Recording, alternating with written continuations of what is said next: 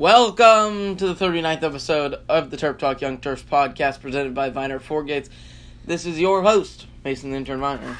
And your co-host, Jordan Viner. And on today's show, we'll talk about the sad passing of Jordan McNair, a lot of Terp NBA news, and finally, Maryland's move to the Big Ten, or should they stay in the ACC?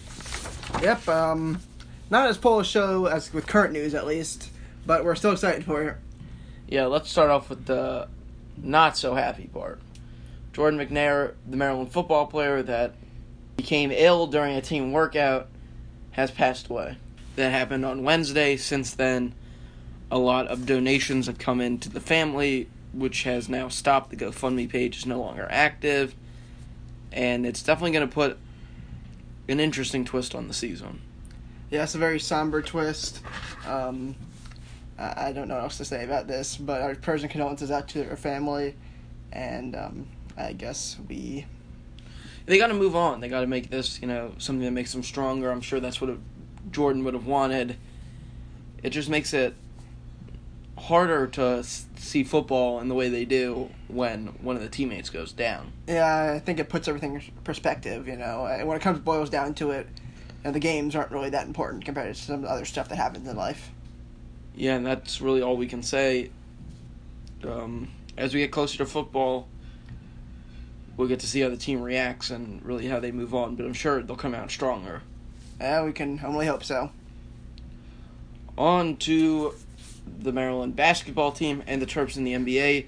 Jared Nickens works out with the 76ers, but Jared Nickens in the NBA, I don't really see it. Neither do I. He certainly struggled for the latter career at Maryland. But DeMonte Dodd, was playing for the Northern Arizona Suns last season, so who knows what will happen. Yeah, maybe somebody will give him a chance. That's all you can hope for.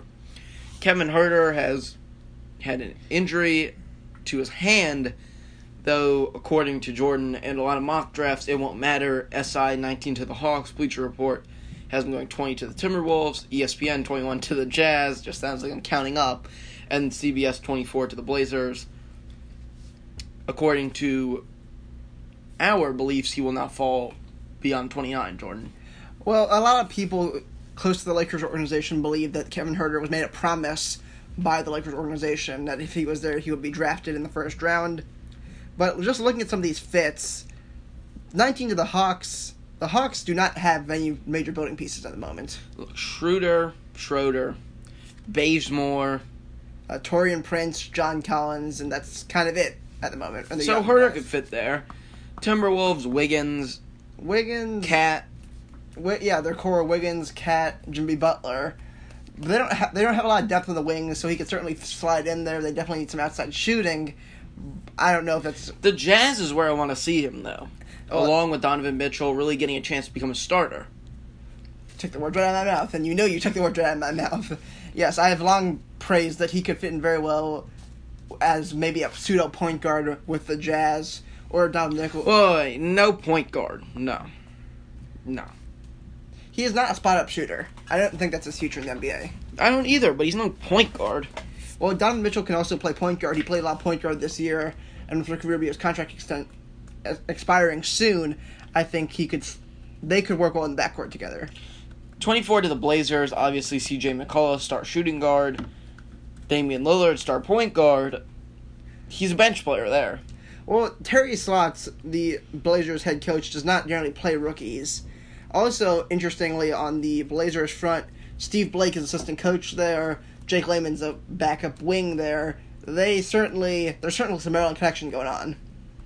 And then, of course, the Lakers. We already talked about that. Well, the Lakers are an interesting situation because they're the biggest wild card this offseason in the NBA. Yeah, talks of LeBron, Paul George, Kawhi Leonard being there, or, of course, they already have Lonzo Ball, Kyle Kuzma. Josh Hart, the shooting guard there. Yeah, they got a lot of pieces. It's just really, is anybody going to be able to put them together? Huerter, I think, would fit in there, but it's hard to say with all this prospects that they have.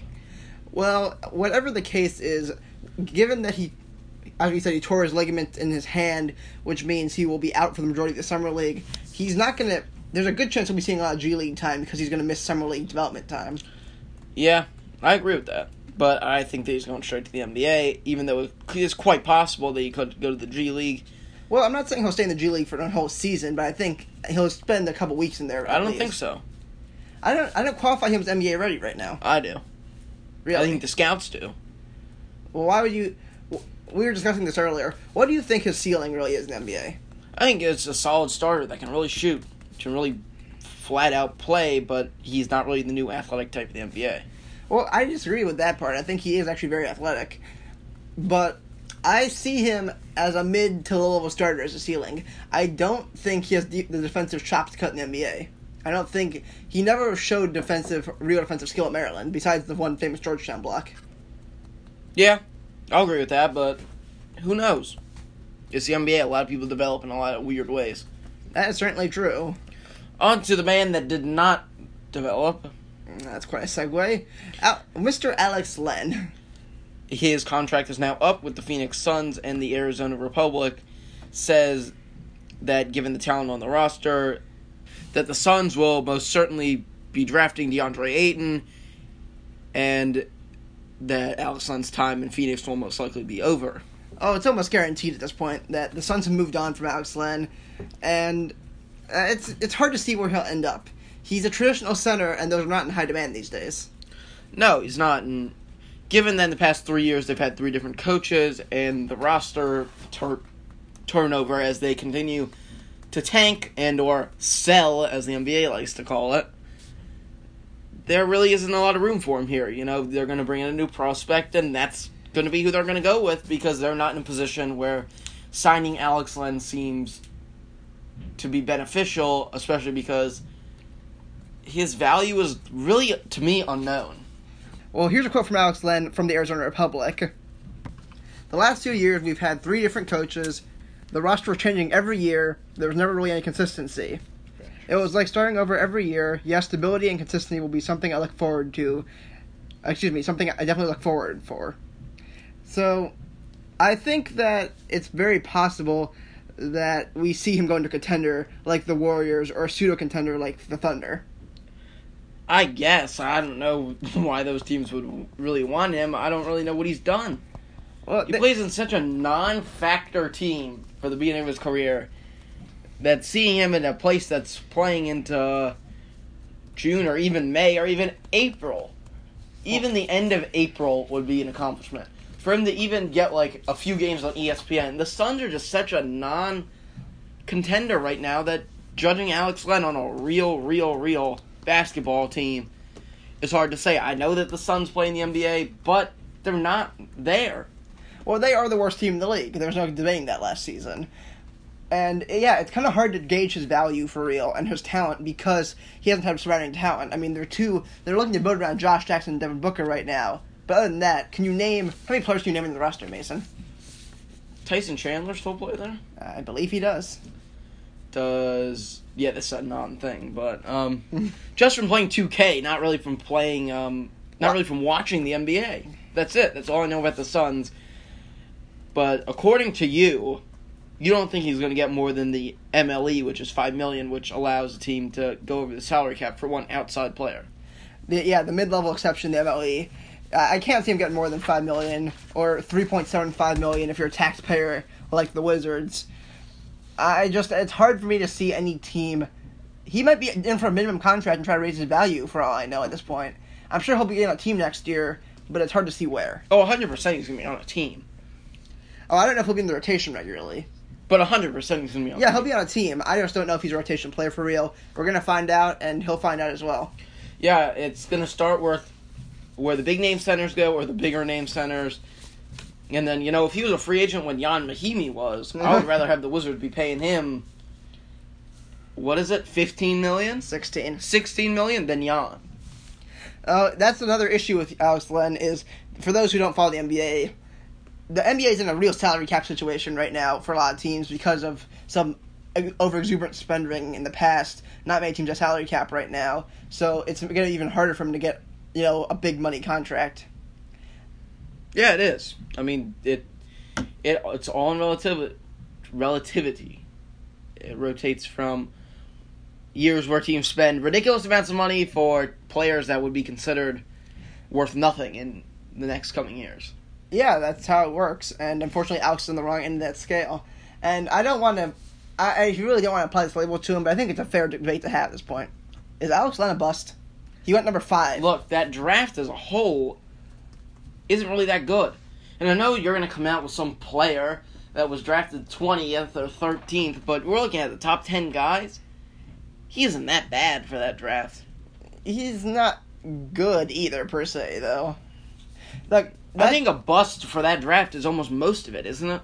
Yeah, I mean, that was definitely one of the weaker drafts. We're talking about 2013 draft, for those who don't know. That's definitely one of the weaker drafts in recent memory. But it doesn't mean he's not a bust. But to me, with the NBA, it's a year by year who's a bust, who's not. But yeah, he's close. He's getting there. If he doesn't really start producing anything, then yeah, he can be a bust. But I think the jury's out on that one. So one more piece of news before we move on to our main feature. Kevin Anderson, our former athletic director, who is finally off sabbatical, if you haven't been looking at the news recently, is a finalist for the Fresno State athletic director job. Not a surprise. No, it's not really surprising. He's a Northern California guy. This would definitely be a step down for him, though. Well, obviously, from a Big Ten program to Fresno State. Right now, he's an interim guy at CS Northridge. I mean, it's a step up from that. Look, he wanted to go out to California to get a job. I wish him luck in doing that. This is a step towards that goal. That's pretty much it. Yeah, I guess that's just kind of it. We'll talk about it more if he actually gets the job. Now for the main debate of the day, the ACC to Big Ten move. We bring in a seasoned member of the Maryland time in the ACC, Wayne Viner. Hey guys, thanks for having me in. It's always a good topic to talk about. Most people have been arguing about this for a few years. So let's have at it. What's your format? So our format for the day is Jordan definitely thinks the ACC is better. I definitely think the Big Ten was a necessary move. We're not sure. Your stance is more comparing the two, so let's start with the numbers. I think we all represent different eras, too. Mason is very accustomed to the Big Ten era. I have like a kind of watered-down, weird view of the in-between ACC era, and we have a classic ACC member over here. Well, it was certainly a big deal, especially when Lefty came in from Davidson and resurrected, or created, is a better word, the Maryland program. It wasn't that big a basketball draw. Before that, the biggest crowds at Cole Fieldhouse was when Power Memorial High School with Lou Alcindor came in and played DeMatha. And then before that was the 1966 National Championship game when Texas Western beat Kentucky. But the place wasn't famous for Maryland games. When Lefty got there, and the ACC was great, boy, it changed the way Maryland, the whole area, looked at college basketball. So you could go from one era early in the 70s when NC State became a power and David Thompson would come in, and Carolina was really good. And you go forward a few years to the late 70s, Maryland's still a big power, Carolina on the rise. You get to your early 80s, and the ACC versus, at that time, the Big East was the big battle. They didn't play each other that much, but they were both big on trying to get the fan base. So you'd have one night when it was Michael Jordan who came in, another night Kenny Anderson, Georgia Tech goes to the Final Four. So it was a great time to be there. Now the question that can't be answered, or I don't like the answer, I'm sure you can answer it, is that ACC was gone. So when you talk about ACC to Big Ten, for me, I'm not talking about this ACC when it was Miami and Virginia Tech and Boston College. I'm talking about the ACC when you could go see a Georgia Tech team that had Price as the point guard. You had Mark Price as a point guard. And the next night you'd have Notre Dame come in. When Notre Dame was good with Digger Phelps, it was a much different era. And no, Notre Dame wasn't part of the ACC back then, but those were the type of games that we would have on a weekend. You could play Villanova, Notre Dame, and then the next week you have Georgia Tech and NC State. It was just different, and I'm sorry that anybody who didn't get to see it because that was true college basketball. Sorry, guys, not what you're seeing today. Yeah, that's what I was going to get to. The ACC, to me, now has been officially ruined. Boston College, Louisville, Notre Dame, Pitt, Syracuse, and I don't really put Virginia Tech and Miami into that, but... Well, Miami and Virginia Tech are good most of the time now. But Syracuse, Pitt, and BC, to me, really did in the conference. Those people belong in a different conference. I disagree with you on Syracuse. I think Syracuse has kind of always belonged in the ACC, especially when you factor in football, but that's a different debate. Oh, come on, man. An upper They're so New far York from school, here. upstate New York school. Where do they belong then? That's not my problem. That is not up to me where they belong. What is up to me is we're talking about the Atlantic Coast Conference, and you're talking about upstate New York. They just... Well, hold up then. What the hell are we doing in the Big Ten then? The Big Ten didn't go past Ohio until 1992. We are in the wrong conference then. We probably are. But it's the people that say they should go back to the ACC. It's gone. There's no ACC. The ACC that I knew and loved and thought it was the biggest darn deal they do, the ACC tournament. I mean, I remember when it used to be hard to get a tournament ticket. That should tell you where all this stuff has ended up, that you can go to the ACC tournament or the Big Ten tournament, both in New York City, neither one of which belong in New York City. Now, the one team you didn't bring up that really got screwed by all of this is Connecticut. Connecticut was a part of the Big East when the Big East was good. Boy, did they get left out of the mix. Once again, not my problem, and good luck to Randy Edsel up there in Storrs, Connecticut. Well, let's go back to what this is supposed to be about.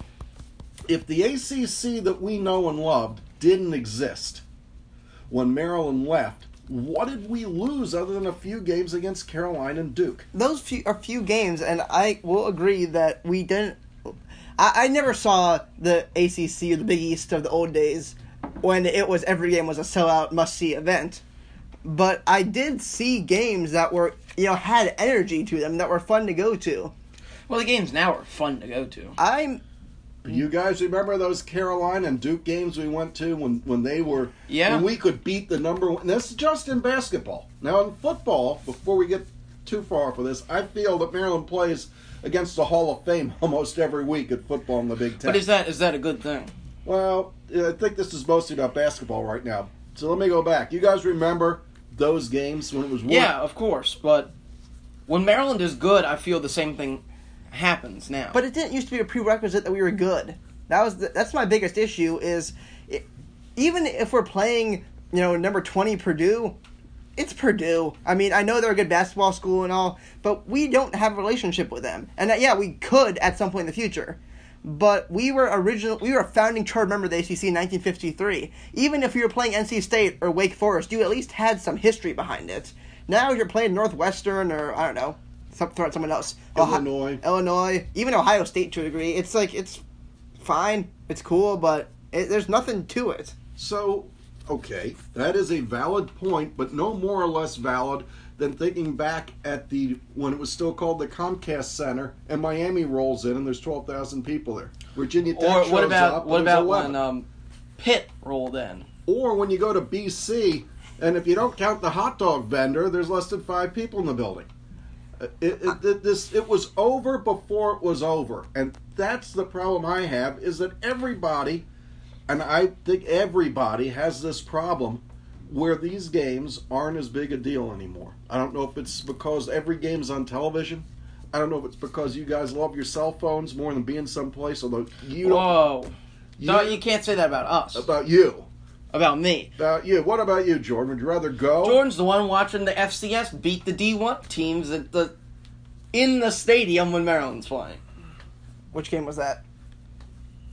I feel like that might have happened. I don't know which game that was. It was Jacksonville State was playing Auburn, and Jordan was watching it on his phone.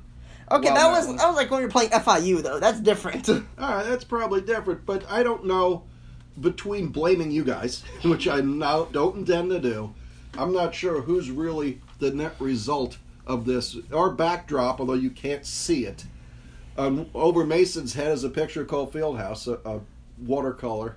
In the middle is Kenny Tate and Alex Wujak after a big play in College Park, and then dead center in front of all of us is the Wall of Maryland, back from the early 2000s when all this stuff was going on. But let's move to the late 2000s when all this stuff seemed to go wrong. You build Tyser Tower. The contract value listed by Clark Construction is $44,900,000. And then the conference doesn't seem to come up to bat for Maryland when they needed it most. Did that tell you that it was time to go? And the needing it most is that Maryland somehow managed to run out of money. If you go to your partners, and I'm not naming names, I don't know everything that happened, but if you go to your business partners, and the ACC and Maryland were in business together, say, look, we got a problem here, we're going broke, we need a little bit of help, and they say it's not our job, and somebody else shows up and says, hey, we'll give you $40-something million a year if you come over here. And you take the money, have you sold your soul? Is this all about money? I think, I know that Maryland was up against a corner here. No one is going to dispute that. We were up against the wall, and we were about to default on our loans. And the structure of the athletic department where a state institution can default on their loans is a bit beyond me, to be honest. But it's a really hard question to answer, because I think to a degree, yes, you did, but I don't know if you had a choice. Yes, you did what? You didn't. You kind of sold your soul, but the alternative was to go bankrupt. So, does anybody know what happens if Maryland defaults on said payments? Well, then they started running out of money. They couldn't pay coaches as much as somebody else. I mean, you got to remember who we're up against. And even just in the general population of large universities, we lost coaches to Michigan, lost a baseball coach to Michigan. Recently, we lost a volleyball coach to Indiana for what I believe is money. But we're talking about a few years ago. Maryland had to cut sports. They cut every corner possible. The football practice facilities were not nearly up to big-time standards. The basketball team still wants a practice facility. That has not been fixed yet. The stadium, which you have spent many days of your life in, Mason, needs some new scoreboards. Probably needs a bit of a renovation for that football stadium. We've been short of money since I can remember. Always been short of money. But it got really bad. You said it was $45 million. I seem to remember the number of around 50 some odd million dollars being in the hole, and there was no money. This was the recession, 2007, 2008. All of a sudden the economy went kaflooey on us. And right after we invested all this money, and we, being Maryland fans, expected those suites to sell. Debbie Yao expected those suites in what I call the USS Terrapin. It looks like somebody plopped the Love Boat on the sideline at Maryland. And the suites didn't sell. And the ticket sales started to go down. So Debbie and the team started to look at, why can't we sell tickets? Whose fault is this? Eventually they collectively, even after Debbie left, Ralph got blamed and said he couldn't sell enough tickets, said the program was going in the wrong direction, and you guys talked about that last week. So what exactly would have happened? Would they have come and taken the university away? Probably not, but it would have been ugly. Maybe the state would have stepped up, but there is a division in Maryland between where most states will back the sports programs. Most state legislatures of the state economy backs the university. At Maryland, it's not like that. The athletic department sort of stands on its own. The scholarship money the Terrapin Club raises, if they don't make all the money they need through donations for these scholarships, it's not like the great state of Maryland comes in and writes a check. The department goes into debt. Other states, the state will come in and fund that gap if there is a gap. Not so here. So there was more pressure than most people know in trying to find another revenue source. The ACC was paying below $20 million. The Big Ten offers over $40 million. You don't have enough money to make it today. I almost want to throw out there what do you want somebody to do? In some cases, the Big Ten came in and saved our rear end. Yeah, and on average right now, the Big Ten payout is $33.5 million, and the ACC has risen recently with the 14 teams to $27.6 million, but you can sign your own media contract. Well, I remember back when it was all the Jefferson Pilot, and Piedmont Airline was a big sponsor, and they'd have the games on every once in a while. I think this changed that the Big Ten Network, I think, has actually done a really good job and really spread the Big Ten brand around. I think that they are great. Is that Maryland's share today, or is that a full share? No, that's an average share. But the way the Big Ten works, and this is, I don't entirely know this one to be honest, but there's a really, really, really wide gap in how much Big Ten schools make on payouts. Because Ohio State made almost $37 million in payouts, and Illinois made $22 million, which is basically how you get the $33 million kind of in the middle there. So I don't know what Maryland's making, but I'm assuming it's towards the bottom end there. I don't think so. I don't either. I think Maryland's was supposed to be around 40 when they get their full share. Now, Nebraska this year gets a full share. They came in a few years before Maryland. Yeah, and honestly, even if we're looking at it from a different angle, Maryland sells tickets to basketball. Illinois has been down in the dumps in both major sports recently. So if it's by year, that's how you get the numbers. You know what? Well, I think Todd Carton knows how this works, so we'll ask him, and we'll give you the financial breakdown on this maybe next time. Oh, speaking of Todd, I did want to bring up one more thing before we wrap it up here. I think non-refs have taken a huge hit from the move, maybe more than anybody else, because you could always go, no matter what sport it was, Duke, North Carolina, even Virginia sometimes, you could always get people to show up for non-refs. And even if we're playing Northwestern in field hockey, I don't feel like a lot of people are showing up to non-ref sports anymore. That is not true. Attendance records have been broken since, just off the top of my head. Field hockey, women's lacrosse, men's lacrosse with recently, men's soccer, surprisingly. Really? I mean, they start to break more and more people, because the game is on TV, on BTN, in my mind. More people see the crew at the soccer game, they're like, I gotta go out and see that. If it wasn't for Bruce, we wouldn't have gotten out to see that probably till now. Probably not, but UCLA came in, and that was a huge crowd 2 years ago. Yeah, I miss, when you come down to it, Maryland misses playing Duke and Carolina and a couple of those other games. Be nice to play Clemson football once again, but they're the national championship level, and probably that score would not go in our favor. As far as the rest of it, as you rightly pointed out, BC, Virginia Tech, Miami, not playing them is no big deal. I just miss the team of my youth when I grew up, and I was a Maryland fan. There are only 7 or 8 teams in this conference. You played every team at home and away, and let me tell you, if we actually run this Big Ten schedule and we do play every team home and away, in a few years, after playing them through all that, if you win a couple of conference championships, get to the championship game, and you play a couple of these teams 3 times, you'll find a way not to like them. These games will become important if you're a fan. The way they do it now, where you might play somebody once a year, I mean, there's no way we're going to develop a football rivalry with Iowa. We play them once every 4 or 5 years. We're supposed to. Illinois, we haven't played them yet. We've been in the Big Ten for years. We haven't played Illinois in a football game yet. So it's hard to develop rivalries when you don't play the teams. And on that note, I want to thank you guys for having me in.